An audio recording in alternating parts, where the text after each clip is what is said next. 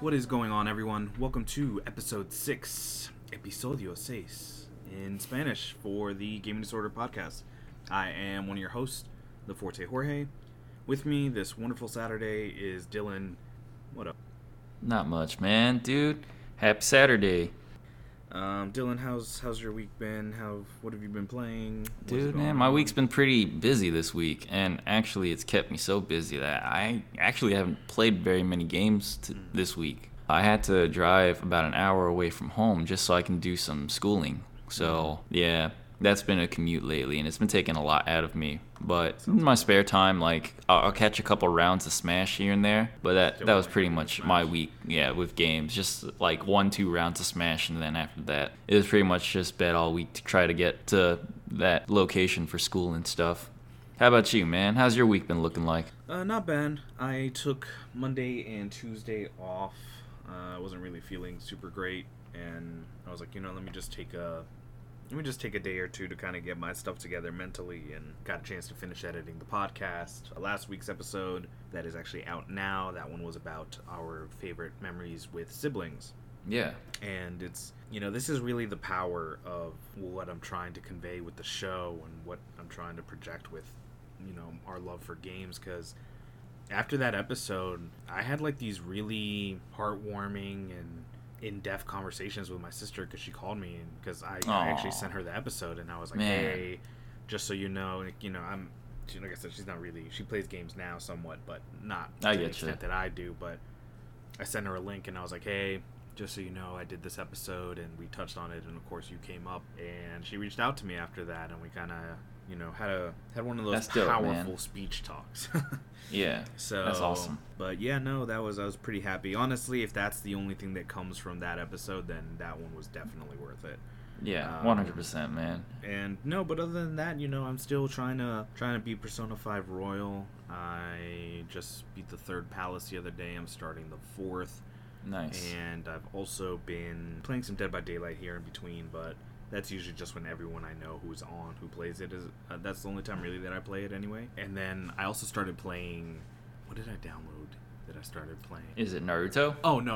I'm sorry. Not Naruto. I downloaded Hellraid for the Dying Light expansion, and that's the one that I was referring to, where it kind of takes place in like a medieval setting. There's like these skeleton warriors attacking you and stuff instead of zombies. What? So I downloaded that. Yeah, it was pretty cheap. I think it just came out recently too. So. For Dying Light? Yeah, for Dying Light. I'm telling you, dude, Dying Light is still getting updates. You mentioned that they're still updating the game, and that's nutty to believe. Holy shit. Yeah, you have to check it out, dude. I also saw, was it Death Road to Canada that you were mentioning? Oh, yeah. Last episode? Yeah. I actually saw that it was on sale on the Switch, but I was like, I wonder if Dylan has it on the Switch or on the PlayStation, because I obviously want to get it on the system that you have in case we ever do decide to play it. Yeah, I got it on the PlayStation, but honestly, like, the switch between both consoles, it's kind of easy, just because the button layout's very similar, so it's not that big of a difference. With the exception of the swapping of X and circle, which would be, I guess, A and B. And I could probably play that game on a single Joy-Con. That's how simply put together the game is. Yeah, that's true. There's no like complicated button combination or corresponding buttons you got to press in a certain sequence in order to do anything. It's simple. Well, that's good to know. Like I said, it had to have been like $7, and I was like, man, $7. That's pretty good sale, price, especially for how interesting you made it sound. So I might look into that. I'll reach out to you if I end up buying it on Switch, and then maybe we can make something happen. Because I know that you were telling me you were having problems with your PlayStation, right? Yeah, honestly, if it's $7 on the Switch, dude, I might just pick it up on my Switch, just because. I mean, I don't mind supporting the indie developer that made the game. It's really fun. Yeah, well, yeah, we'll have to look into that. A couple things that I just wanted to touch on before we get into the main, I guess, crux of our episode. Yeah.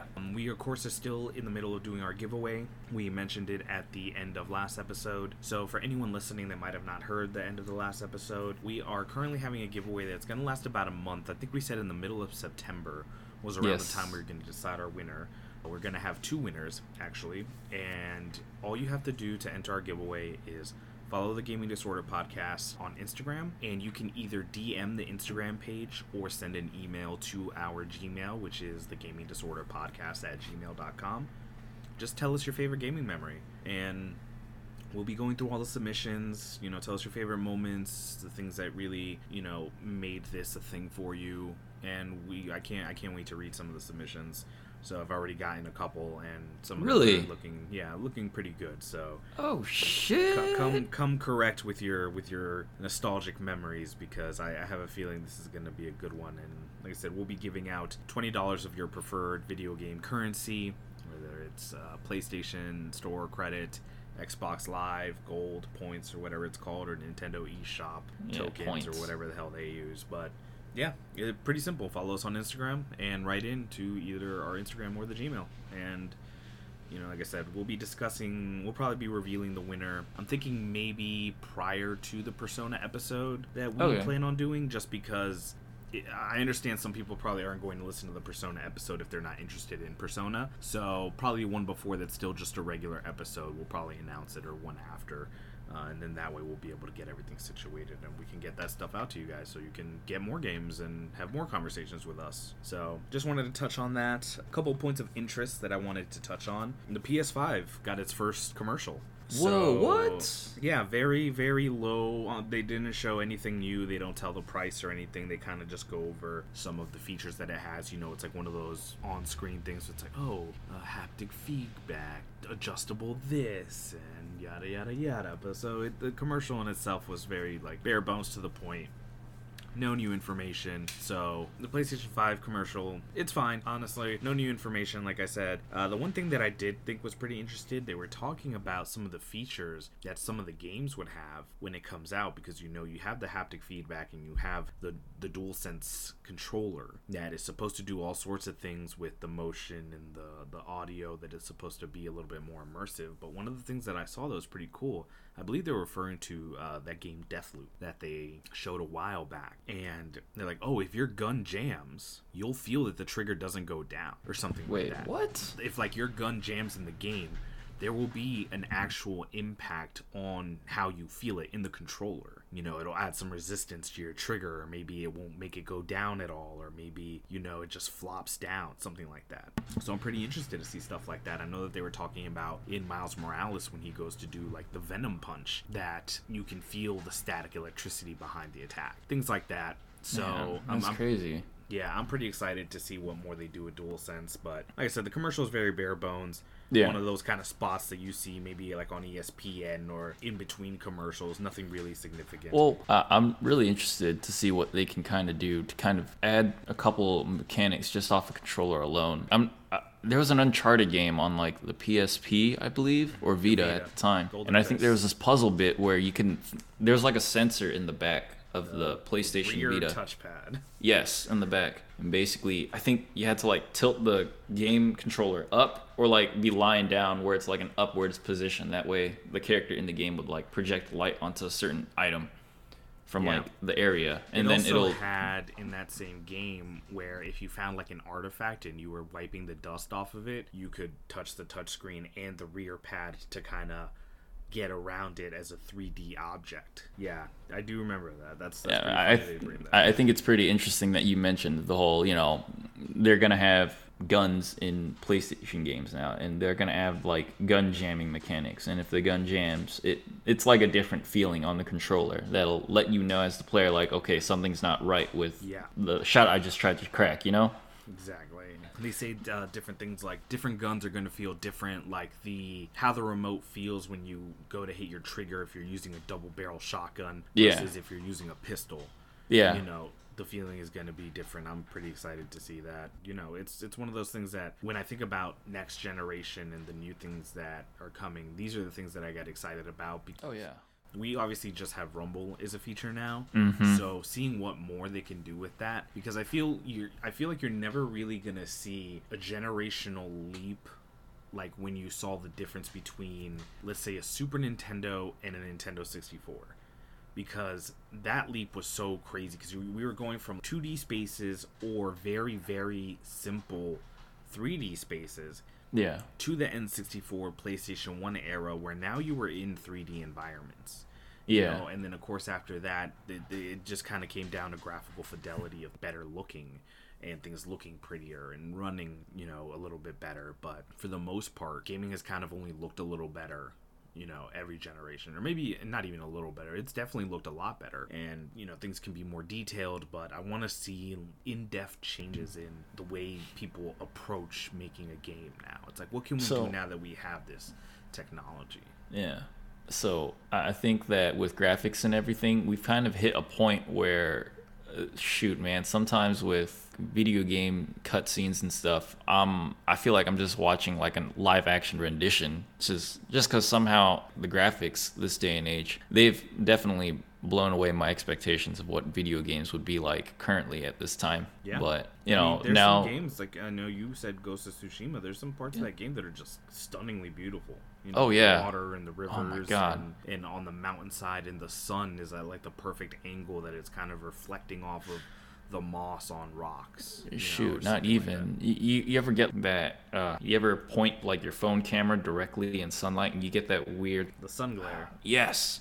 You get that sun glare too as you're just like riding in an open meadow in the game, and it's that little touch that game developers add into games that pull you in. It's like, man, it's that little detail that really fleshes it out more as an experience. So that just really nailed it. The intro to that game was incredible, but once the box art with the text and everything for the Ghost of Tsushima prompted on the screen, like I got goosebumps just once it popped up. And I still get goosebumps just replaying the game. Like that scene was so mind-boggling. It's crazy. Yeah, that's how I feel about The Last of Us, the first one, because it starts off in such a way. But we'll talk about a little bit. We'll talk about that a little bit later. Yeah, man. But yeah, that was the PlayStation 5 commercial. One of the other things that I wanted to touch on is, I'm sure you remember the State of Play episode we did, that we talked about a game that both of us it drew our attention, and we were both very curious and excited to see what it was like.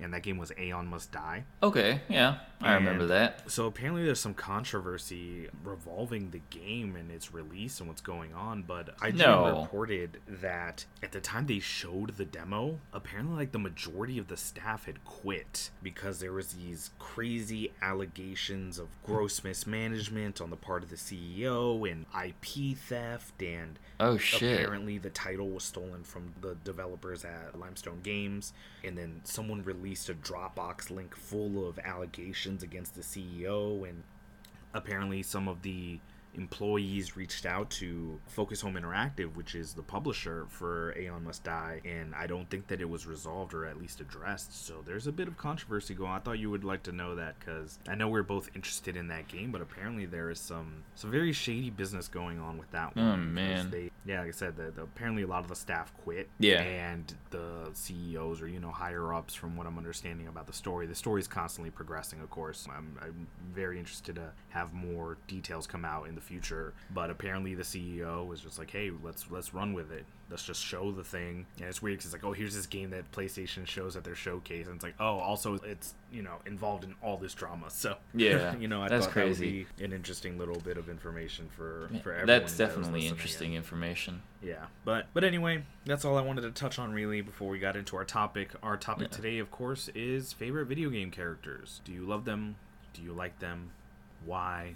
Who stood out to you? Who made an everlasting impression on you? And just the characters that you feel all around not attracted to in the sense of obviously a physical aesthetic, but I feel with any sort of character design, it's easy to make bland characters. So when you have these characters that stand apart, I think that's really something, because there are few things that I love than a very well flushed out, well written character. So yeah, I know that I'm pretty excited to talk about this with you, D, because I'm curious to see what yours look like versus what mine look like. Yeah. So do you want to start? Do you want me to start? Why don't you take us off? Okay. So one of the first characters that really sticks out to me, and these aren't really in any particular order, there is one or two that I kind of want to save for last, and I think that if we, it's not in any specific order, so don't necessarily worry about that. Oh, it's all good, man. This one might be one that might be on your list. In fact, I'm almost certain it's on your list. So I'm curious, we can have a little bit. If it is on your list, we can go back and forth now. Oh, yeah, 100%, man. We made these lists independent of one another, so I don't know what's on Dylan's list. He doesn't know what's on my list. Yeah. But I have a feeling this one I do know. And it is Zero from the Mega Man X series. Great character, by the way. Love him. Is he on your list? He's unfortunately not on my list. Yeah. No, I like this.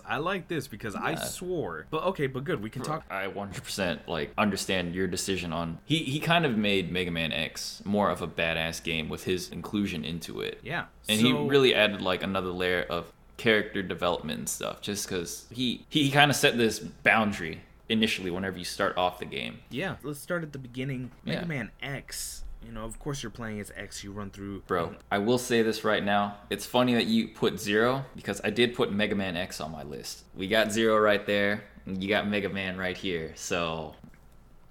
Yeah, so Zero to me, I remember just, especially when I was younger, him sticking out to me so much because he was so radically different than Mega Man. And I say that because, of course, Mega Man is blue. He has his blaster, although Zero in X still has the blaster. And the first time you encounter Zero is at the end of the preliminary level in Mega Man X. And you're fighting against Vile, who's a purple, what are they? They're Reploids, right? Yeah. So he's a purple Reploid, and picture he's riding like a mech. He's riding like a mech suit. And it's so funny because in Mega Man X, you cannot win this fight. Yeah. You're supposed to lose this fight. I don't think that it's actually until Mega Man X, is it Powered Up? Or... No, Powered Up is the Mega Man 1 remake with 2 additional boss characters. So there's a remake of X that came out on the PSP. Maverick Hunter X. Maverick Hunter X. So good. It wasn't until Maverick Hunter X that you actually had to beat Vile in the first fight, but in the Super Nintendo version, the original version that I played, you had to lose to Vile. That was it. And in the beginning, I actually didn't know that, so I died, reset my game, went back, died again. Because any other person under the age of 10 that loses in a game. Yeah, the beginning of the fight with Vile is, in the first stage, obviously, you don't have anything. You don't have your dash, you don't have any of your upgrades, so you're very bare bones, and it's just, you're meant to lose to him. Vile basically comes up and grabs X, and he's kind of just choking the shit out of him, and then all of a sudden you see a Charge Blast shot come into screen. And you see the Charge Blast shot come into screen before you even see Zero. And then Zero comes in, all badass, and then and then the soundtrack plays off. Oh man, that fucking guitar riff with that intro. He has that dope ass synth guitar. And the first thing you notice about Zero is, first of all, he's red and white as opposed to Mega Man's blue, and he has long blonde hair that it's cut off almost like an old samurai shogun style, which now that I think about it is kind of appropriate for Zero, because Zero in the later titles uses the Z-Saber. Zero, first of all, I thought Zero was a girl because he had long hair. As a child, I was like, oh, this must be a girl. And he just had these 2 white plates that on the chest piece that he wears, that it almost looked like a bustier, like a breastplate.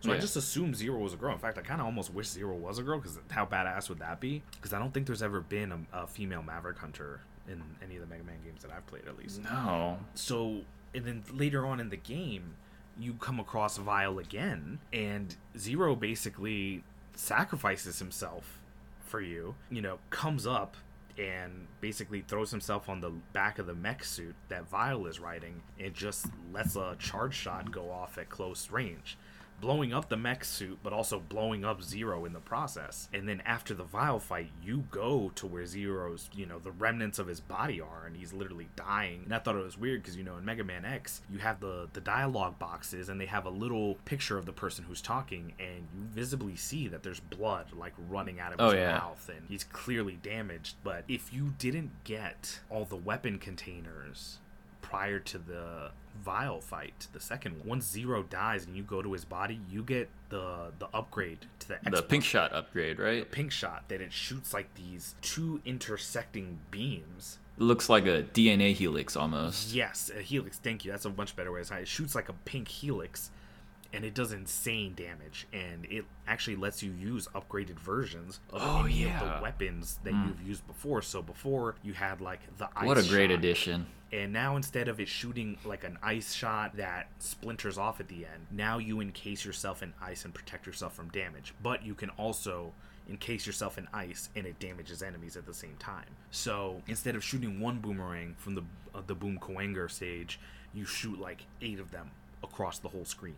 Yeah. Things like that. Instead of doing the chameleon shot, which would just shoot 3 green lasers, now you actually have a window of invulnerability. Yeah. So, you know, you get it after Zero dies, and I just remember Zero being, because he was like the mysterious one. You know, like, Yeah. who the fuck is this guy? He shows up different than X, has an X Freaking buster, 2 scenes. That's all he gets. clearly more powerful than X, because he shows up in the beginning with one charge shot, is basically able to like damage Vile when you don't really do anything to him. So that's why I had this intrigue. So tell me, Oh, yeah. tell me, you obviously having Mega Man X character, or having X on your list. Oh, let's man. touch on Zero first. How do you feel about Zero?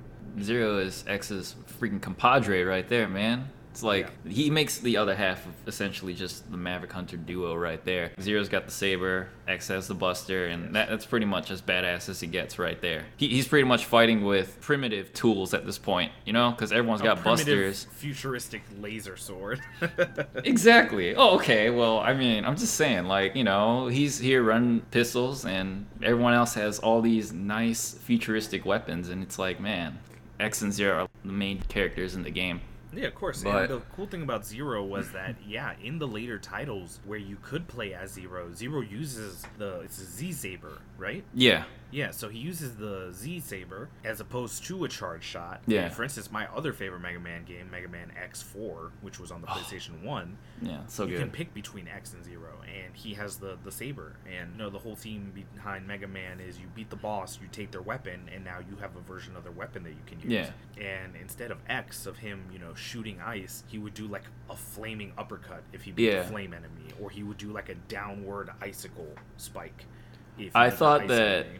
how Zero's like special weapons is a lot more versatile than X's, because with X's you had to cycle through like weapons in order Yes. to change them, and I thought that kind of took me out of the game a lot of times, just Zero's because was I would based off either of input command. yeah, exactly. I thought like that, just that alone for him as a character kind of made him that much more interesting playing through with him as a character as opposed to X. Because with X, if you wanted to try to cycle through, you would have to go through all the weapons, just pressing the R triggers to go find the right weapon, or pause the game, which would take you out of the gameplay for a bit, just so that you can select a weapon that would be preferred for a boss, and then you go back into the fight. See, I kind of thought that was...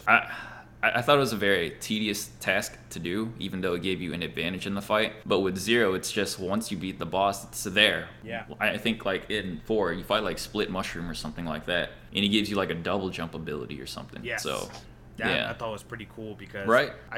I loved his kit, you know. I Yeah. loved his ability, because I would always, one of my favorite combos would be doing the flaming slash that Yeah. it shoots you upward, and then since you're already in the air, you would hit like down triangle or down square, You and it do would that initiate ice spike, the right? ice spike that comes Ah, down. So it's kind of like yeah. an uppercut and a spike back down. But I think any character who prefers to use a sword in a world where predominantly more modern weapons are used is just always cooler to me. Oh, 100%, man. I've always thought that was pretty badass. And Zero, you know, you find out that Zero kills Sigma at some point, right? Or he kills a clone of Sigma, and isn't that Oh, how are he you gets- talking about the cutscene in 4 where like There's a couple Zero of was cutscenes. Maverick originally, right? Yeah, because there's like this weird alluding story that Zero used to be a Maverick. He used to be one of the enemy, and now Yeah. he's no longer. But he's still kind of like plagued from the things that he does, and you know, like I said, he's mysterious. He's a Yeah. mysterious swordsman. You see a lot of those in media, but he was just super cool to me. I loved seeing him in any of the cutscenes in Maverick Hunter X and in X4 for the PlayStation 1. Of course, you have that great intro where you see him, you know, basically having a sword fight with Colonel, a character that you later meet on in X4 who also uses a sword. But I just thought he was badass. And then in X4, if you input, it wasn't really a cheat code, but there was a way that you could change Zero's armor. And he would be Yeah. he would have a black suit, a black and red armored suit, as opposed to his red and white. and it would just look so cool to me. Like, I'm like, this is fucking awesome. So Zero's definitely one of the earlier characters I remember. As soon as shit, man, I remember going on like back whenever cheat codes were all posted up online. Yeah. I had no idea that was even a thing with Black Cheat Zero. Code Central. Oh, that was that the website? Cheat CC. I think that was it, something like that. But you just search up whatever game it is, and it gives a whole compendium of all these cheat codes for any specific game. And prior to that, I had no idea that Black Zero was even a thing. I went to a friend's house, and his Zero was black, and I was like, oh, that's new. And his Z-Saber, it's got like a purple tint to it instead of a green. Instead of green, yeah. Oh, man, yeah. I was like, man, that color scheme just works well. So, I don't know. Definitely when I was playing my playthrough of Mega Man X4, there's the option to put in the code. 100% I'm putting in the code. Oh, yeah, yeah. And it's funny because sometimes I'd have 2 save files, one for X and then 2 for Zero. You know, one for regular Red Suit Zero and then one for Kuro Zero, aka Black I feel that. Zero. But yeah, Dylan, that's really one of the first characters I actually remember. I was like, man, this dude is so fucking cool. Yeah. And I loved seeing him, you know, every once in a while I'd see him in like Marvel vs. Capcom, and I always wanted him to be more flushed out than what he actually was, because to me, to be honest, Zero was more interesting than Mega Man. I know that, you know, one of yours is Mega Man, so why don't you tell me a little bit about that, and actually X specifically, right? Oh, 100% X is like the best Mega Man in my opinion. Mm-hmm. Okay, so I'd agree. We're gonna start this off by saying that prior to X's manufactured by Thomas Light, they were just robots. Yep. And Mega Man was just that the main robot at the time. But the difference between him and Mega Man is Mega Man X had to go through essentially, it was like a sleep almost, just so that he can kind of process human thoughts and everything. Because the difference between a robot and a Reploid is a sentient AI that can make decisions of its own free will. Yeah. And that's something that X kind of deals with a lot in the game, because he's a pacifist, so he doesn't like to fight. Yeah. But he finds himself in conflicts where he has to step up, and he feels like it's his responsibility to do something and make a change, because you have villains and stuff and all these chaoses and, you know, good Mavericks going rogue all of a sudden, and someone has to put him in their place. And he starts off as like pretty much a B-ranked Maverick. Yeah. And his best friend, Zero, at the time was top of the list. Like, he was like an S-class hunter. But, you know, Zero was still there to, like, you know, encourage him, respect him. So that's the reason why I feel, you know, X and Zero kind of go very well together as characters. They kind of make the backbone of the Mega Man X series. So yeah, I mean, they outside are the of Mega that, Man X series. Yeah, man, I think it's so funny because one of the things I think we touched on in the previous episode is I want to see the connecting bridge between the original Mega Man and then what turned into the Mega Man X series. I want to see the story. I want to play the game of how that happens. But X is such a great character because it's so funny. I heard this interview because they were talking about, I don't know if they're doing a Netflix Mega Man show, a Mega Man X show, or maybe it might just be Mega Man. I don't think it's X in particular. But they were talking about Mega Man X, and they asked one of the creators of the show, not the game. They're like, oh, what do you like most about Mega Man? And he's like, oh, I like that he's an underdog hero. Yeah. Now, that's kind of weird because he is, but I feel like that's not even the biggest thing with Mega Man, because yeah, Mega Man, the more you fight your enemies, the stronger you get because the more abilities you get. But he's a weapon that doesn't like violence and war. Yeah. Like you said, he's a pacifist. So yeah. I think that duality, those two conflicting natures of he's made to be like one of the strongest weapons ever because he can copy he can take enemies' abilities, and you know he does decide to do good by it. You know, so I always thought was one feature that I liked because I was like, yo, it's easy to have like Duke Nukem or one of these characters that they're just strong and they know it and they're just out here doing shit. But X is like, He's like, I don't want to fight. He's like, I want world peace. Like, yeah, I want peace. Peace between people and robots. Yeah. That's all I want. That's it. Yeah. And he keeps finding himself in situations where there's an uprising of robots, and he's got to put them in their place and be like, yo, man, that's not cool. You can't be doing that to people. Nah, fam, step down. That's all X's thing. But it's funny that you mentioned Zero on your list, because I kind of want to talk a little bit more about like just those two characters alone, because you talked about a while ago, like through the X series, it was kind of hinted that Zero was made for nefarious reasons originally. Yeah. And I think that is 100% like what the story is based off of, because originally the way the game goes is Wily developed Zero, Yeah. and Thomas Light developed Mega Man X. Yeah. And it's kind of crazy to see that both of these robot masters, prime creations, just became allies at one point. That's true. Granted, X and Zero, they get, I think it was X4 that you had to fight Zero, or was it X5? I think it was X5 when you fight Virus Zero. Yes. Yes, Oh, I do God, remember that.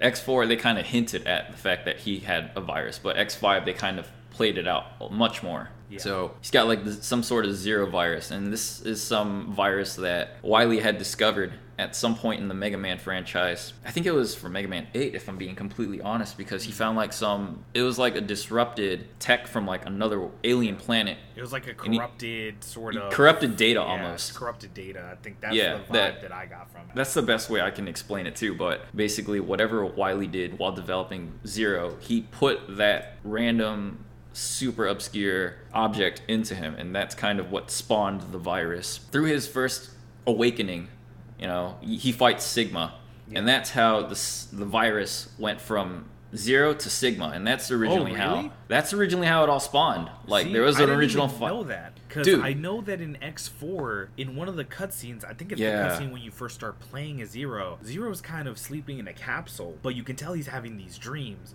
Yeah. and these dreams are just like little snippets. Then you of see like a things that silhouette happen. of a man talking And to you him. see the silhouette of Dr. Wily, which is of course the main bad guy in the original Mega Man games, not Mega Man X.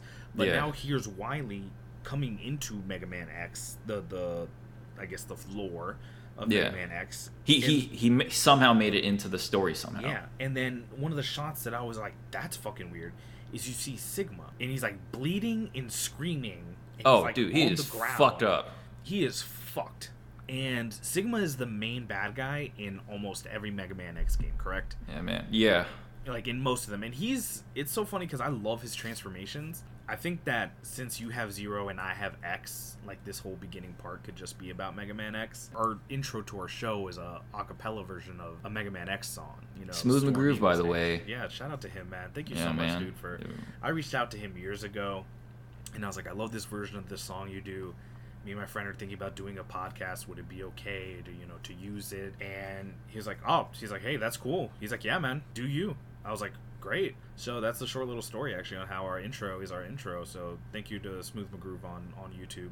Yeah, If you man. guys don't know Shout out, his man. work, I highly suggest, if you like video game music, this dude does incredible acapella versions of some of the greatest musical soundtracks of all time. So definitely It's go beautiful. check that out. But yeah, man, X and Zero, they're just... It's funny that you have both of them in the game and one doesn't overshadow the other. How Yeah. they're both equally cool. Like Yeah. They have their own respected, like, character. Some of them, they have their own flaws in a certain way. Like, at times, I can feel X can be a bit too much of a pacifist at times, but it's kind of his driving factor, He realized that he's a weapon, like you were saying, but he doesn't want to just destroy everything. He's trying to make peace with everything. And then you have Zero, who was essentially born as a weapon of destruction, but he goes completely against that and decides, I just want to help people instead. But he's got basically this thing in him that he doesn't even know anything about it, honestly. He had no idea that he had that in him at all until the 5th game. Yeah. So and then it takes place. Like I said, I haven't played all the X games. I've played 1 and 2, 4 and 5, and I think 8. So, but they're actually all available on the Mega Man Legacy Collection. I think you can either buy Legacy Collection 1, Legacy Collection 2, or you can buy the whole series. It's available on PlayStation, Xbox, I think Steam, and Switch. So yeah. if you guys haven't played these games, I recommend them. They're definitely, they're good examples of what these type of games were like when they first came out. And you'll see, my favorite thing is seeing improvements, some not so much improvements in between iterations of the game, like the jump between X and 4, X4 and X5 and X6. But that was a big change between those two, because you started off from the Super Nintendo with, I think, 3, and then all of a sudden 1. it switches to 4, right? Yeah. Well, 1 through 3 were on the Super Nintendo. Yeah. And 1 then to 3, then they had that all of a sudden that 4, graphical 5, change. I think 6 were on the... But anyway, whatever. Yeah, it's available anywhere you want it. Yeah. It's pretty cheap too, so I highly recommend it. I know it may be hard to believe, but this is not a Mega Man X podcast. It's not. But it could be. It's It time. just so happens that, a few of our, like, two of your favorite characters and one of Oh, mine are man. from X, so of course that's why we spent a little bit long on the tooth about it. But, so, I had Zero, you had X. I'd like to go on to one of my next favorite characters, and that is going to be the one and only Psycho Mantis from Metal Gear Solid. Okay. Now, Psycho Mantis, just the fight alone and how it happens makes for a great character, but in how he is in general as a character is incredible to me, because for those of you that don't know, Metal Gear Solid, you play as a soldier called Snake, and long story short, your mission is to infiltrate Shadow Moses Island because this group has kidnapped the DARPA chief, a head of a political organization, and a lot of the members of the team that has kidnapped him are members of your former unit. So you have Vulcan Raven, who's this hulking soldier that has a minigun, and then you have Psycho Mantis, and you have Revolver Ocelot. And Revolver Ocelot's this guy who has these two revolvers, but he's really good at bouncing bullets off of walls, so sometimes he'll shoot the wall behind him and it'll ricochet 3 times and hit you. Oh my god. But my favorite member of their group is called Psycho Mantis, and he's this very skinny, like almost ribs showing psychic, and he wears like one of those old Russian gas masks, and his whole thing when you fight him is he's using his psychic abilities to throw things at you and you have to dodge them. But so I'm going to give a shout out to Hideo Kojima for creating the Metal Gear franchise, because it's a franchise that I love. Not so much to the later when things got complicated with Konami, but it was great in the way that this fight was designed, because you could not win this fight. You, much like the X You just fight, couldn't. You could not win this fight. How you had to, because Psycho Mantis is reading your mind because he's a psychic. So in the beginning of the fight, he would have a dialogue sentence. Now here's where the genius of game design comes in. If you had another save file on your memory card, mind you, this is the PlayStation 1 era, you had a separate memory card. It was not included in your hard drive. There was no hard drive. If you had another Konami game saved on the memory card that you were using while you were playing Metal Gear, Psycho Mantis would say, "Oh, I see you're a fan of Castlevania." And it has this weird, like, mind-fucked effect of, like, what? He's like, "Oh, yes, I can see that you play this, da-da-da-da." It's so good that you mentioned the Psycho Mantis fight, because, God, I've heard so many things about it. I've never touched a Metal Gear game, which I should, but I've heard so many things about that fight. Great things, and the fact that you're throwing it out there, dude, it's good that you mentioned it. Yeah, and I think he would do this thing where he's like, watch, I'll make the control move. And then you would set it on the table and it would start vibrating and it would start moving across the table, like a big mind fuck.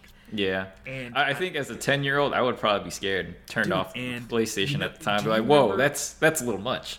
Do you remember that before, when you had to change the channel to like video 1, video 2, because there was no HDMI 1 to HDMI 2, it was just a different... I still have to do that sometimes. So there was a section that it would say... the screen would go... there's a section of the fight where the screen would just go black. And instead of saying video 1, it would say Hideo 1, because Hideo is spelled Hideo for Hideo Kojima, who's the guy who made the game. So in the green letters on the corner, it would say Hideo 1.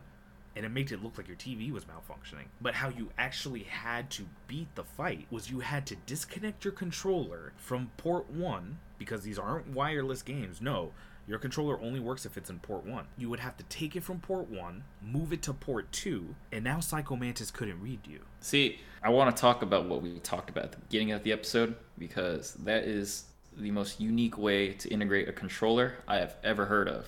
Yeah, and think about this. I can't stress this enough. This is in the mid to late 90s. Yeah, this was genius. And that's why Hideo Kojima is like a masterclass in game design. And it was so incredible experiencing that. And it's funny because you later come across in Metal Gear Solid 5, The Phantom Pain, you see Psycho Mantis as a child. What? And he's a kid. He has like long red hair. He's in a straitjacket, but a straitjacket that's not confined, so he just has these long sleeves. And you're playing through the scene where you're like crawling through a hospital, and you just see him float into the frame. and then he just starts like floating up until he passes the floor, and then an elevator comes slamming down. But I just thought this dude is like, he's creepy, he's mysterious. I love his outfit and the way that they really flushed him out with the actual game design. That's why Psycho Mantis is probably one of my favorite characters, because I'm like, yo, he's just so weird, and the Metal Gear franchise in general is just so campy and awesome and obscure, in my opinion at least. But yeah, Psycho Mantis is one of my other favorite video game characters. So what else you got? So I was stuck in between a decision for this one too, but I think it was between Zack Fair or Vincent Valentine from the Final Fantasy VII series. And I had to give my choice to Zack Fair just because I feel like his Crisis Core games as a prequel to Final Fantasy VII kind of set the stage for how everything played out. And to some extent, Vincent did something similar, but he wasn't as much as an influence on the main character of the game. So I think Zack, just because that reason alone, he gave Cloud just this mantra, you know, after he died. And from there, he just carried on that will with the Buster Sword. So I thought that was pretty awesome. But Zack, he's a really good character. I think the way the game starts out, he starts off as a second-class soldier, so not even first class. But he's trying to work his way to essentially Sephiroth's status. That's his goal. And you start off the game, he goes on his first mission in like Wutai or something. And Zack, you know, he starts off just minding his own business, just trying to make it up in the ranks in soldier. And eventually he just kind of jumps into something a little deeper that Shinra had hidden underneath. Shinra does all of Midgar, providing power and like all these other things. They had this undercover operation, and Zack discovers it in Nibelheim. And it kind of spirals everything full circle with Final Fantasy VII after his death. At this point, mentioning his death, there's no video game scene that can compare to like that ending credit of Final Fantasy VII Crisis Core. Like, I have never seen or heard music played so well to an ending title that just fit it so well. Like, man, I felt so emotional watching that ending, man. It was beautiful.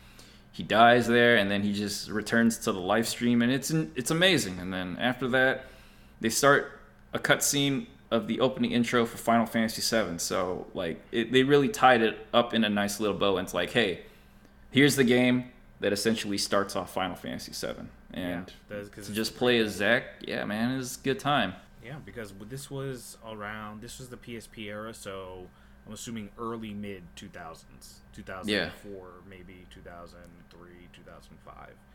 Not really entirely sure when that was. I have not played for Crisis Core. I know who Zack is. Yeah. But from what you're telling me, definitely, you know, and you see him in Final Fantasy VII Remake. Yeah. Which I thought was pretty cool. So they might makes a little short cameo. That. Yeah, so I think it'd be pretty cool. You know, I think that there might be a possibility there to see this character again. And not only that, I find it hard to imagine that they're not going to do anything in the future with the Crisis Core series. I wouldn't be surprised if you start seeing like old PSP games coming back in some form. I'm not basing that off of anything. I just think it's weird that you wouldn't. You know, kind of Crisis Core is one of the most beloved Final Fantasy games. Yeah. So I can't imagine that. Man, you didn't want to. I think the fact that they stuck that game to just the PSP kind of handicapped it in a way, just because like that was the only way you could experience that game on the PlayStation Portable. And at the time, like, most people were gaming on like home consoles at the time, so a lot of people didn't really get the experience to go through that game just because they didn't have access to the PSP. But if you were able to like get it, it's definitely like the #1 recommended title I would suggest you give a try. It's such a great game. You can get PSPs pretty cheap. Yeah, and man. There might be, if I remember correctly, I think you can get Crisis Core on the Vita. So you can? Yeah, because you can get PSP titles on the Vita. Oh man. So do you have a Vita? I do. I still have my Vita. Yeah. Of course you do. You should never get rid of it. That thing's gonna be like gold one day. I promise. I have 3 of them. And if I see a new one anywhere, I'm fucking buying it. Dude, like, you already have that beautiful Gundam one, and you're thinking of getting another? I have the OG one. Yeah. And then I have the Gundam one. I remember that one. I want to get a new Slim one, and then I'll be happy. But you know. But yeah, Zack, I think that's a great addition. It sounds like, man. you know, I'll have to check it out, especially since it is on the Vita. and I'll have to look into the lore because just now having beat 7 Remake a couple of months ago, my Final Fantasy knowledge is starting to become more and more fresh. So I wouldn't mind digging deeper into that. So, but you got any other characters you'd like to talk about, bro? Yeah. So I think I'll do 2 more. We're like at about an hour now, so I think I'll do 2 more. One will be longer than the other. I'll be honest, I got just maybe one more character on my list, so if it's good with you, maybe do that one. I'll do the other one, and then if you want to head off with that final character, and any other honorable mentions you feel deserves a little bit of spotlight. So I'll go in depth into one more. Please do. And then you can do one more, and then I'll go a little bit more into my honorable mentions because some of the other ones are just quick one-off. Honestly, I'm pretty excited to hear what you got, just because you prefaced this episode by saying, there's no particular order, but the last couple ones, definitely appealed to you in a lot of different ways. So, one of my favorite characters, and perhaps I'd say top 5 favorite video game characters of all time, is Monokuma from Danganronpa. Okay. Because, first of all, Danganronpa is a visual novel on the Vita. It's also available on the PlayStation, and is now available on Switch. I think Xbox might have access to it. I'm not really entirely sure. You can also play them on Steam. But Danganronpa is a visual novel about just this normal kid. He's basically just average at everything, and he gets a surprise lottery ticket to attend the most prestigious school. And you'll have the ultimate baseball star, the ultimate fiction writer, the ultimate swimmer. It's a school of only the top of the top. Only the elite go there. It's called Hope's Peak Academy. And it's said that if you attend Hope's Peak Academy, you basically have it set for life. If you graduate from this school, you're good for the rest of your days. You don't have to worry about anything. Shit, if it were only that simple. Makoto Naegi, who's the main character, he's dubbed as the ultimate lucky student because every year they have one student that they literally just pick from a pile. They just pick one random student in Japan, and he's the lucky candidate, right? And he's the ultimate lucky student, as opposed to the ultimate swimmer, the ultimate baseball star. But he gets there, and he's in the school. He doesn't see anyone, and then he passes out. And then when he wakes up in a classroom.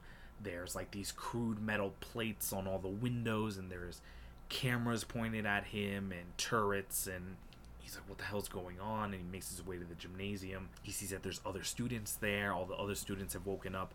They can't remember anything either. The same thing happened to them. And then in comes Monokuma. Now, Monokuma is the principal of the school, but his design is he's a teddy bear.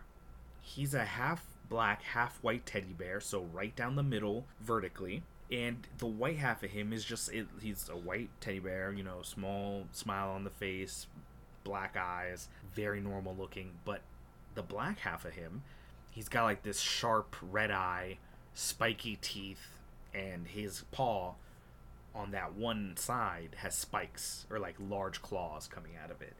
So it's very Two-Face from Batman. He's got a good side versus a bad side. And he's just goofy. And the thing I like about him, he comes in and he tells everyone, he's like, hey, welcome to Hope's Peak Academy. You all live here now. And everyone's like, what? He's like, yeah, you can't leave. Surprise. And they're like, what the hell is going on? They're like, oh, well, if you want to leave the school, you have to graduate. And everyone's like, okay, cool. He's like, in order for you to graduate, you need to kill someone and get away with it. And everyone's like, what? He's like, yeah, you need to commit a murder and get away with it. Because what's going to happen is, if no one kills anyone, I'm killing every single one of you. And then everyone's panicking and what's going on? So he explains to them, he's like, hey, just so you know, it's not enough to just kill someone, you have to get away with it. The whole gameplay behind Danganronpa is you're playing this character, and much like Phoenix Wright that you were talking about, Ace Attorney in the last game, I think, or maybe one of the last episodes. 2 episodes ago, I think. Yeah. It's the same way that when a murder happens, because a murder does happen inevitably, you start to investigate, and you have a class trial trying to find the killer. And Monokuma basically is presiding as judge. And he tells them, you have to find out who the killer is, or I'm going to kill all of you and let the killer go free, or you can investigate and find out the killer and I'll only punish them. So it turns into everyone trying to find the killer when it happens, and it happens multiple times, but he just pops up at the most random moments and intervenes, and he's really goofy, but he's also like maniacal. And just the concept of having like this bipolar, or not bipolar, but his design, like this two-faced bear who's gotten all the elite students from Japan to come to this school, and he's like, hey, now y'all have to kill each other if you want to escape. I just thought it was fucking awesome. Like, I have a Monokuma plush somewhere in the house, because I love the character. So there's few games that I buy collector's editions for: Persona games and Danganronpa. Whenever Danganronpa comes out, I usually buy a collector's edition because it's going to come with something cool. They, on one of the collector's edition, released a pair of sunglasses that they just look like normal sunglasses, except on one side it had a black circle, and on the other side it had a red sharp eye. So one side had one of his eyes, and then the glasses were black and white. I thought they were super dope. But yeah, Monokuma, he's just so funny. He's a great character, one of the best, like, most unique characters I can even really think of. So yeah, I gotta give it up to my dude. For sure, man. Dude, Monokuma is a great character. I think after you talked about the game that first couple times we talked about it, I definitely watched the anime, and I definitely get a sense of where you're coming from with, like, him being such an interesting character, because he's a sadist with a sense of humor, essentially. That's the best way to say it. He's a sadist with a sense of humor, and he's a bear. He's a stuffed animal, but it turns out he's not a stuffed animal, because I think one of the people just, like, grabs him, and they're like, yo, if you don't let me out, I'm gonna beat the shit out of you. And he's like, touching the principal is against the rules. And then all of a sudden his body explodes, and come to find out he has multiple versions of himself that are just like bombs. Yeah. So I'm like, man, this dude is so funny. Danganronpa is so crazy. Like, it's I know you would know this, but I'm definitely curious about this. Mm-hmm. Was it ever covered whether or not he had, like, whether him was like an alter ego, basically, you know, and there was someone else pulling the strings in the background? Yes and no. Because I kind of feel definitely he's just a stuffed bear, and there's this. I get a sense from just seeing him, like, okay, there's something past him, you know, that kind of is pulling the strings behind the mix. But whenever you see him, he's definitely, like, animated, and he's lively, even though he's just an inanimate object, you know? Yeah, the answer is yes and no. It depends on which game you're even referring to, but I'll just leave it at that, just because I think that people, it's all good. If you want to play Danganronpa, you definitely should. I think it was just on sale, Danganronpa 1 and 2 on the PlayStation. They're available pretty cheap. So I definitely would recommend anyone. And just, it's anime as fuck. It's weird and quirky, and it's murder is happening, and you're like, what the hell? And then you have a time where you can spend time and get to know your classmates, and you can spend all your time getting to know one classmate and come to find out that they're murdered in the next act. Yeah. And you're like, shit, I just wasted a lot of time with this person. But no, those games are great. But yeah, that's Monokuma. So what's your last one, D? Dude, man, I got Boss from Catherine. Yeah, I thought Boss was a really interesting character outside of, like, Vincent Brooks being the main character. And the only reason why I say Boss is such an interesting one is because he starts the game off as just a character that kind of stands on the side. You don't really pay much attention to him. Like, so who there is are parts Boss in the for so some Boss of them people who might not know about Catherine. So Catherine, there are two worlds in the game that you mainly play in. There's the dream sequences, and then there's the bar scene. And in the bar scene, it's just you deal with a lot of social interactions. You get to know what's going on in the general world of the game. And then you can interact with Boss too, and he's just the guy who owns the bar. The Stray Sheep is his coup de grace right there. He makes all his money off of that, from what I can tell. But yeah, he's just for the most part, bar. Yeah, picture he's very dapper too. Like, he's well dressed. He's this very mysterious character that you kind of think his inclusion was just part of, like, the game design almost, he's because he's just character. Yeah, man, he's fucking suited up in, like, a white blazer, black pants, and he's got shades indoors. I was like, man, this guy is fucking fresh. Like, he's looking like $1 million right there. Like, he is a businessman from, you know, a standpoint, you know, and you're just playing as a patron in his bar. it isn't until like later on in the game that his inclusion starts to make a lot of sense, because in the opening of the game you come across a scene where it's like, you hear a voice in the background, and it's Catherine with the C talking to Boss, and it's that little detail that you didn't really pay much attention to at the beginning. I definitely did not, but once the story goes into a little bit more depth, it kind of throws you for a twist, saying like, oh, this person never really existed, and it was just a figment of Vincent's imagination. And then he starts to go pretty insane over that, because he's like, I know I'm not making this shit up. The shit actually happened. She was sending me pictures and stuff, and this is legit. And then all of a sudden, everything is just gone. He's just questioning his sense of reality at this point. And then there's just this moment where he's just chilling at the bar by himself, and then he just has like, it was just a random hit all of a sudden. Like he heard Boss's voice he heard Boss's voice just chilling in the bar, and he's like, wait, I remember that scene earlier on in the beginning of the game where he talked to her and interacted with her. So you got Vincent all of a sudden, who's fucking pissed because he thinks everyone is pretty much not believing him at this point. Like he says this is a thing, and no one's really taking his side for it. No one believes that Catherine exactly exists, but he does remember Boss having an actual interaction with her. So he's like, and it wasn't anything like big or full or polished. It was just like, hey, can I get a drink or something simple? He just heard her ask him for a drink or some shit like that, and then he just interacted with her, and then through that like little exchange that he had in the catch, he grilled Boss for answers, and he was like, hey man, what the fuck, like this is a legit person, and you interact with her, like I don't know what your biz is. But then he starts getting violent with Boss, and then once the shades come off, you realize that he's kind of the string puller through the whole operation. Like he's involved. Yeah, man. Like he's, and then the game kind of gets into like this whole, it goes into this whole spiral about like men and like cheating and like free will and not really doing the wrong things, but doing what you feel is right. Like the game, it doesn't slap anyone in the face for having their choice of like a particular method, but I thought it was just interesting that in the game prompt you questions and stuff for like just one that poked out to me the most was, is the beginning of life after marriage or before marriage? More about Boss. After the glasses come off, he's kind of like pulling the strings behind everything. So the whole idea is people go into the dream world and they get judged on whether or not they are good men or not. Weirdly enough, the dreams only affect men, and I think that's what Boss was, his intention was initially, But it's through that, like, Vincent decides, hey, I'm ready to move on to like the next part of my life. And then once you beat him, you essentially get that part, that ending, that all those decisions that you've made into the game that they throw at you, like all those decisions that you chose, they play a role in towards that final scene that you get at the end. And I think that was pretty amazing.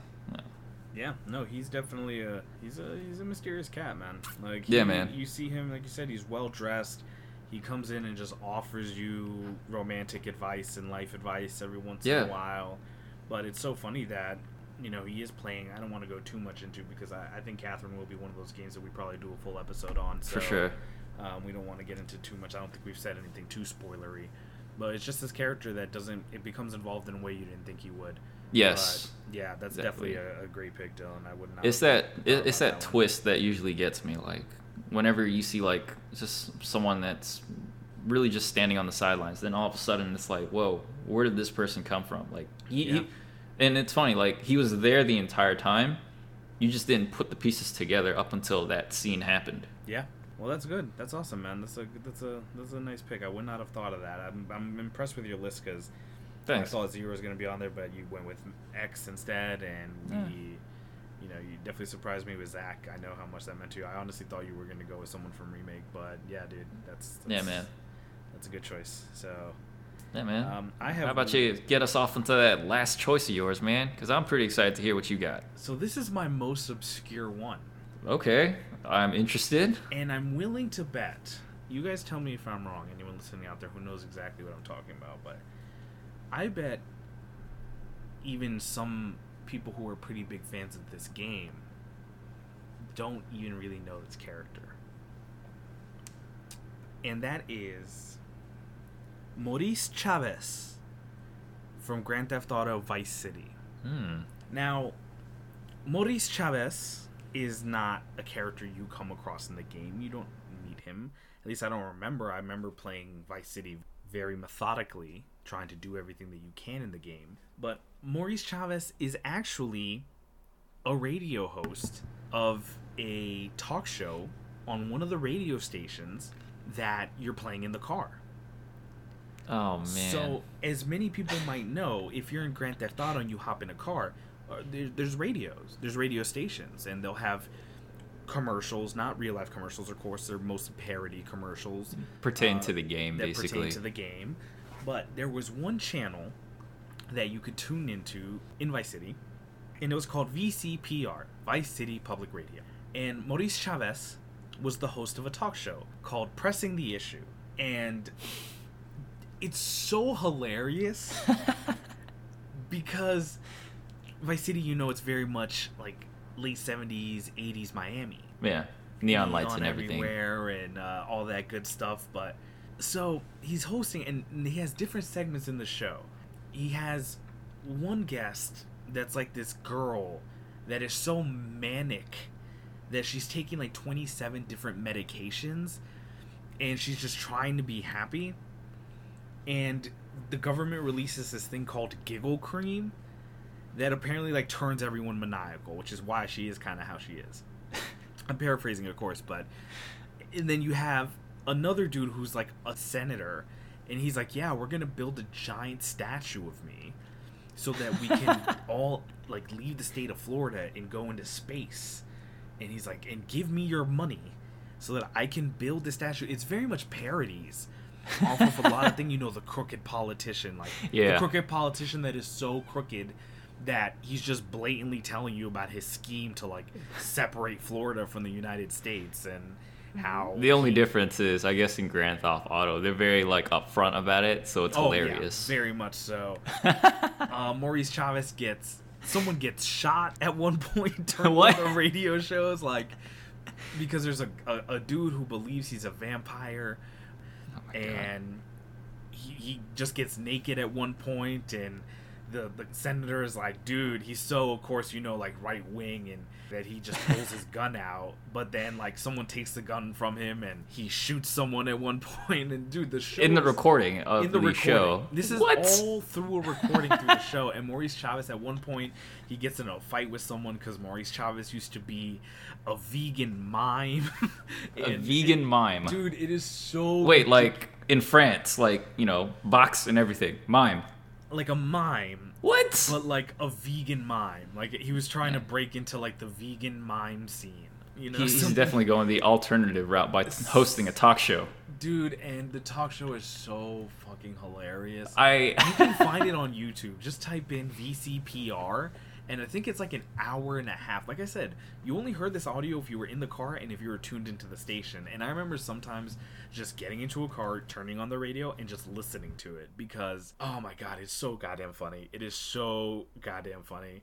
At one point, Maurice punches someone in the show and like breaks his nose, and then kind of find out that like one of his hosts is like, I went to the best schools and I have this much money. He's like, no, I know for a fact your wife left you 3 years ago. You live in a sad studio apartment. And he's just like roasting us. Oh man, anyone who's out there, please, if you played Vice City, some of you might know what I'm talking about. That's why this is the most obscure character right now, because he's I don't even know if you know what he looks like. There might be some artwork for him, but he's just the host of Vice City Public Radio. Maurice Chavez is some of the he just adds interesting dialogue into the game that's already like multiple hours long, right? Yes, that's all he does. He's just a radio host, and it just, I don't know why I thought it was so hilarious, but man, dude, look it up on YouTube. It's called VCPR. It's great. His choice from your list definitely like captures what we're trying to make this episode about, like favorite video game characters. You know, he didn't have to be like a main role, but the fact that his inclusion gave you some added entertainment to it to another level. Oh yeah, I enjoyed Vice City so much more because of that being a thing. Oh, 100%. I can tell why. And it, like I said, it's just comedic because as all things Grand Theft Auto, it's parody. it's meant to be parody that they are doing a parody of on that episode. Is, you know, this is going on during the Cuban Missile Crisis, so you have the senator who's like, we need to leave Florida so that we're not in threat, so why don't we just shoot a giant statue of myself into space with rockets, you know, and the you fuck? have like the How would that solve the sales. issue? Exactly, that's the thing. It's so ridiculous. But yeah, Maurice Chavez, host of Pressing the Issue on Vice City Public Radio, Dude, man, one of my that's... favorite video game characters. And I dude. feel I've never heard anyone talk about him. I've never heard anyone talk about him, and this is some of the best writing I've ever heard. Because To be honest, like, if I heard a radio host like just straight up roast his guest on live air, that dude, man, and it's I funny would lose. because the I would dude lose is my pressing shit. him. The dude is pressing him the whole time. He's like, listen, man, I'm just trying to be real. He's like, no, you're not a realist. You're an asshole. And that's why your wife left you. Oh, man. You should listen. I'm going to send you a link. I'm gonna send you a link. You gotta listen. I literally just wrote VCPR on my notebook so that I could type it in my YouTube search bar later on just to get a good I'm going to laugh. have to listen to it after we do this recording because I listen to it maybe like 2 times no, probably more than that. You visited a lot, though, is what I you're saying, visited right? frequent In your times. spare time. In 1 year, I visited frequent times, and I listened to the whole thing. I literally listened to the whole thing. I think it's like an hour and 30 or an hour and 15 or maybe even 45 minutes. I don't know how long it is, but it's just a fake radio show from Vice City, and it's just hilarious to me. So Yeah. that's my my last main one that I wanted to touch on. Yeah, so. I'm definitely going to have to hear some of his dialogue later on because the way you make it sounds like it'll be a good way to spend my Saturday. Yeah, no, especially since I know you said now you're driving a little bit longer to go to school. Oh, yeah. You know, you had that extended drive. Why not? It's a radio show that's Yeah, meant man. to be listened to a car, so it's almost perfect. It's a parody. Yeah. Yeah, definitely. But yeah, so if you want, D, we can kind of get into some of our honorable mentions right now. Some of these man. I think I'll just touch on. I'm just going to list mine off one by one. Yeah. Not many. Joel and Ellie from The Last of Us. Okay. I think their character dynamic, both of them, is incredible from beginning to end. And I know that there was a lot of mixed reviews for The Last of Us Part 2, but we are going to do a Last of Us episode because it's just one of my top like 3 favorite games of all time. So I don't want to get into any more of it than that. Just to say that Joel and Ellie, their characters are incredible, and I love the story that they go through. Voss, who is the antagonist, one of the antagonists from Far Cry 3, he's just a fucking psycho, and I love that. He kidnaps like this white family, and he's just like, yo, I'm holding you ransom. And then what happens is that one of them is like an ex-Marine or like something like that, and he breaks out and breaks his younger brother out, and then he kills a bunch of your friends. But he's just super crazy and has like a black mohawk, and he wears like a red tank top. And Oh, he's that just guy. quick to agitate, and he's like on a short fuse, but he's a good character as well. And Kratos from God of War, the most recent God of War, Corey Barlog's God of War. We will do a God of War episode because I figured Kratos would make it much higher on your list, if I'm being honest with you, man. Well, it's mainly because I know that I want to talk about God of War on an episode. Okay. And I feel like I don't want to repeat myself. I don't want to make it redundant, is what I should actually say. I get you. Constantly hearing about the same people. So that's why I only barely touched on Joel and Ellie and Kratos, because they did something that I didn't think that anyone could do, which was they made me give a shit about Kratos. Because Kratos in the original God of War games, he kind of sucks ass. Not gonna lie. That's true. He's just angry and yelling, and he's killing people. That's fine. He's I killing guess, gods, but too. there's really no depth to him as a character. It was rage. Yeah. Rage was Kratos. Like, that's the only side of him. There was no... You didn't play God of War because you're like, oh man, what's Kratos' development gonna be through this? What's the growth? No, it's like, do you want to start dismembering Zeus? Because that's what you're gonna get. And in the new one, they really made me care about Kratos, and that is another one of those games where I was like, man, this is a fucking movie. This is a movie that I get to be a part of. But yeah, we'll talk about that later too. So sure, man. So yeah, Kratos, Voss, and to be honest, I think that's really it. Yeah. I'm sure that there are more out there. But that's really the ones that I can, when I think favorite video game characters, it's like, bam, these are the ones that popped in my head. So, what about you, D? Man, so as I was coming up with this list, a lot of characters I ended up scribbling out just because I had the realization that, like, a lot of the characters that I love and support, they also come from, like, TV as a main source of media. So, for example, Spider-Man, for example, you know, he's mainly fixated on, like, cartoon shows or cinematic movies, stuff along those lines. Games, he'll get his fair share every now and then, but I kind of felt like, you know, he wasn't true to what a video game He's a comic character first that just so happens to be exactly. So, and even then, like, I had Proto Man from the NT Warrior series. Oh yeah. But that was, like, I felt that was, like, in a mixed bag because, you know, they had an animated series and they also had games too. So yeah, I couldn't really decide where that really lied best. For sure, Mega Man X, like, if I take a look at that, for sure, that's a video game character. But whenever I look at NT Warrior, it kind of took, like, a different direction with, like, animated series and everything too being a thing. So I kind of felt he was more, like, depicted better in media as opposed to video games. But aside from that, man, I wish I had something more to give to you on my honorable mentions list, but I'm gonna have to sell you short here, man. It's cool, man. No, trust me. We're over an hour now. The episode is running around normal length, so I know we spent a good portion on the beginning on Mega Man X specifically and the Mega Man series, but you know we both had characters from those two franchises, so of course we were gonna run a little bit long on that one. Yeah. But yeah, so if that's it for your honorable mentions, I just want to remind everyone our giveaway is still going on, as we mentioned at the beginning of the show. Please check that out. Be a part of that. Write to us. Let us know what some of your favorite video game characters are and why. You know, hopefully some of them are as obscure as Modis Chavez, but yeah, you know, tell me about it. I mean, if they're just as obscure, I'd have to look them up if they're that interesting to be real. Tell me why. That's what I'm curious about. That's one of my favorite things that stuck out, which is like no one even really knows his character in Grand Theft Auto. He doesn't really contribute to anything other than the comedic aspect of the game, but he's a great character in my opinion, and I'd love to hear other people's opinions on what other characters they know like that.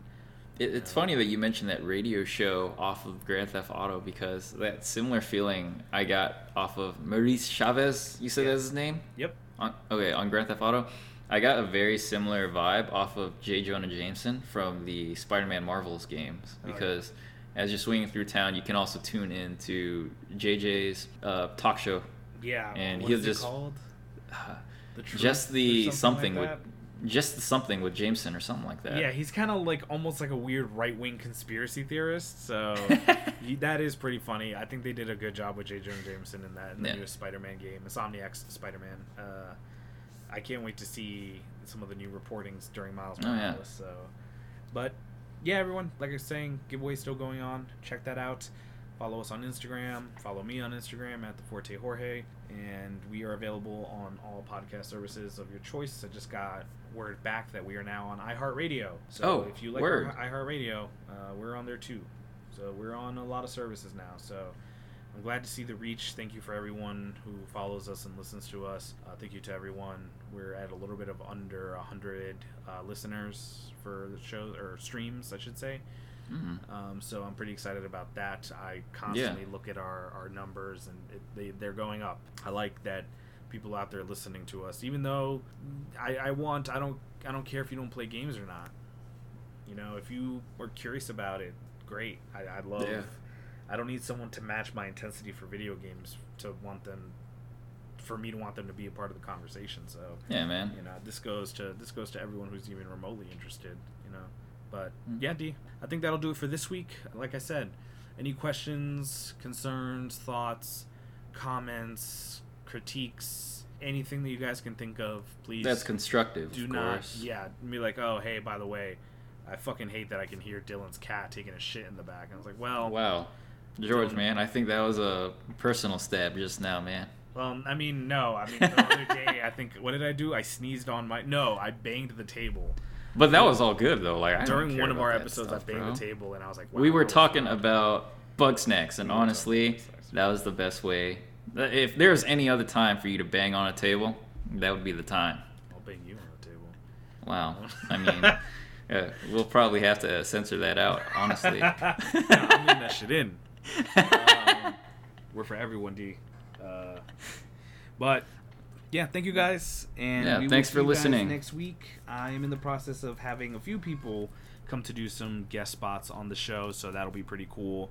Some people who I want to have unique conversations with. You might get one of those episodes before you get the Persona 5 episode, because I know that the Persona 5 episode we had said would be the first episode we have someone in line to do it. Yeah. But I think I might have one before that, so look forward to that. But Yeah, yeah, man. any updates you guys will get off our Instagram, and keep doing what you're doing, keep playing the games, keep yeah, That's all we're telling you to do. yeah, do And you, feel man. free to just listen Where- in, hit us up. Yeah, wear a fucking mask and register to vote.